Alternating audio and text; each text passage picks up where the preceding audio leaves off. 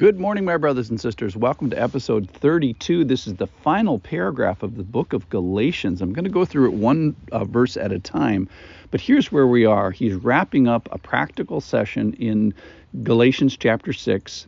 We're going to start in verse 11 and talk about the up close and personal and the qualifications and the authorization, if you will, for this book. Here we go. This is Galatians chapter 6, first verse is verse 11. And Paul says, see with what large letters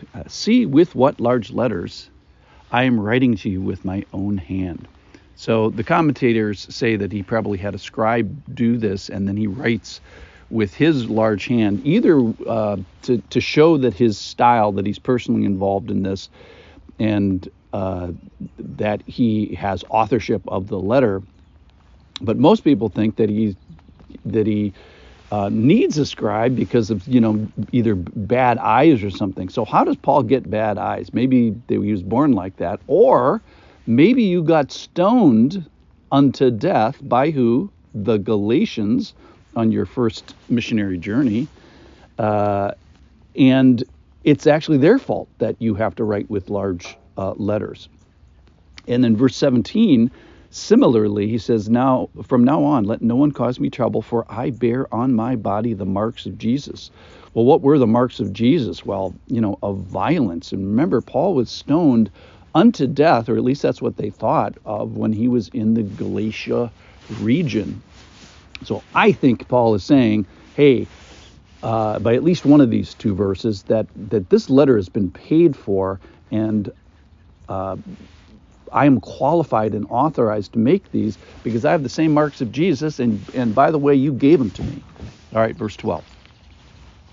It is those who, now he's going to talk about the conflict that's present in the current situation in Galatia. He's going to kind of recap it here in the final verses. It is those who want to make a good showing in the flesh who would force you to be circumcised, and only in order that they may not be persecuted for the cross of Christ. Verse 13. For even those who are circumcised do not keep themselves the law, but they desire to have you circumcised, that they may boast in your flesh. So the first thing he does is remind the Galatians, is summarize the letter, that he's talking about the bad teachers and their call to return to the law, to be circumcised.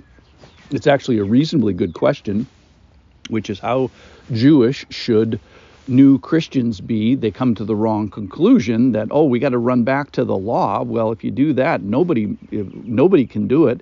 In fact, Galatians chapter 5 talks about the law being an imprisoner, and it's a guardian. It's this constant tutor that keeps asking you, well, how are you doing with the law now? Can you make it? Is the law making it for you today? The answer, of course, is all negative. They do introduce what you should boast in. Should you boast in the law? And should you boast in these acts of righteousness? And Paul's going to tell us what we should boast in verse 14. Here it is.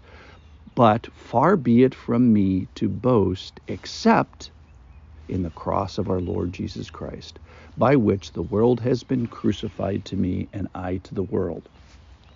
So he's going to boast in the cross. He's going to make much of Jesus. He's going to boast or worship Jesus. And that's so appropriate because he's the only one. He's the only one worthy. Is he worthy? Yes. So we should be boasting in the cross. And then he says this thing that he says also in Galatians 2:20, which is, I have been crucified with Christ, which is not true. It's not literally true. It's metaphorically, it is true. That is, what does it mean to be crucified with Christ? I think it means that what is true of Jesus by faith becomes true of me. So that is, we ride the coattails of Jesus with regards to sin and fixing our sin problem. We ride the coattails of Jesus with regards to conquering death. And we kind of, have nothing to do with it other than associating ourselves. We're on team crucifixion. We're not crucified. We're on team crucifixion. Verse 15. For neither circumcision counts for anything nor uncircumcisions, but here it is, a new creation. So I'm going to call today, I think, a new sheriff in town, and this is the new sheriff. The new sheriff is that you are a new creation. It's not circumcision, it's not uncircumcision, it's this new law of love that Christ gave at the Last Supper. And it's a love that doesn't just sit there and receive stuff. It's a love that serves. And it's a love, and then he talks in chapter 6 a lot about what the love is supposed to do. It's a love that restores the fallen. It's a love that bears its own burdens. It's a love that carries the weight of others and bears others' burdens. It's a love that tests its own work, sort of an active, think through this. Don't do this passively. It's a love that seeks to serve and love. Why? So that we earn a place at the table? No, that's done by grace. But after we're at the table by grace, we're supposed to have behaviors and activities that show that we get it and show that we appreciate it. It's a love that doesn't grow weary. So it's a love, sort of a long-suffering love. And then finally here, verse 16. And as all who walk by this rule, peace and mercy be upon them and upon the Israel of God. So those who walk by the new rule, these are my brothers and sisters in Christ. It's this new law of Christ. It's a new law of those who belong to Christ, and it's how they demonstrate their affiliation and their movement and allegiance with the Spirit. Remember, there's no fruit without the fight. And he's saying, those who are walking by the Spirit, live by the Spirit, keeping in step by the Spirit. This is how I am defining the new church, the new Israel of God, a new nation, a new people of God.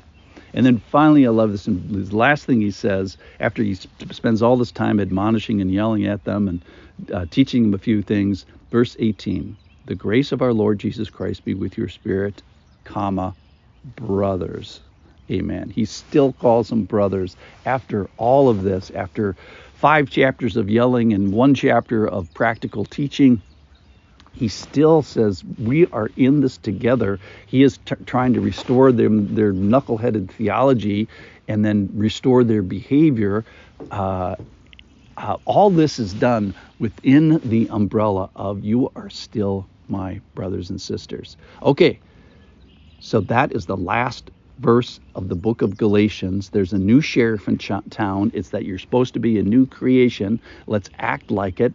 Tomorrow, I'm going to finish by giving you all my highlights of the book of Galatians. Thanks for listening. I'll see you tomorrow.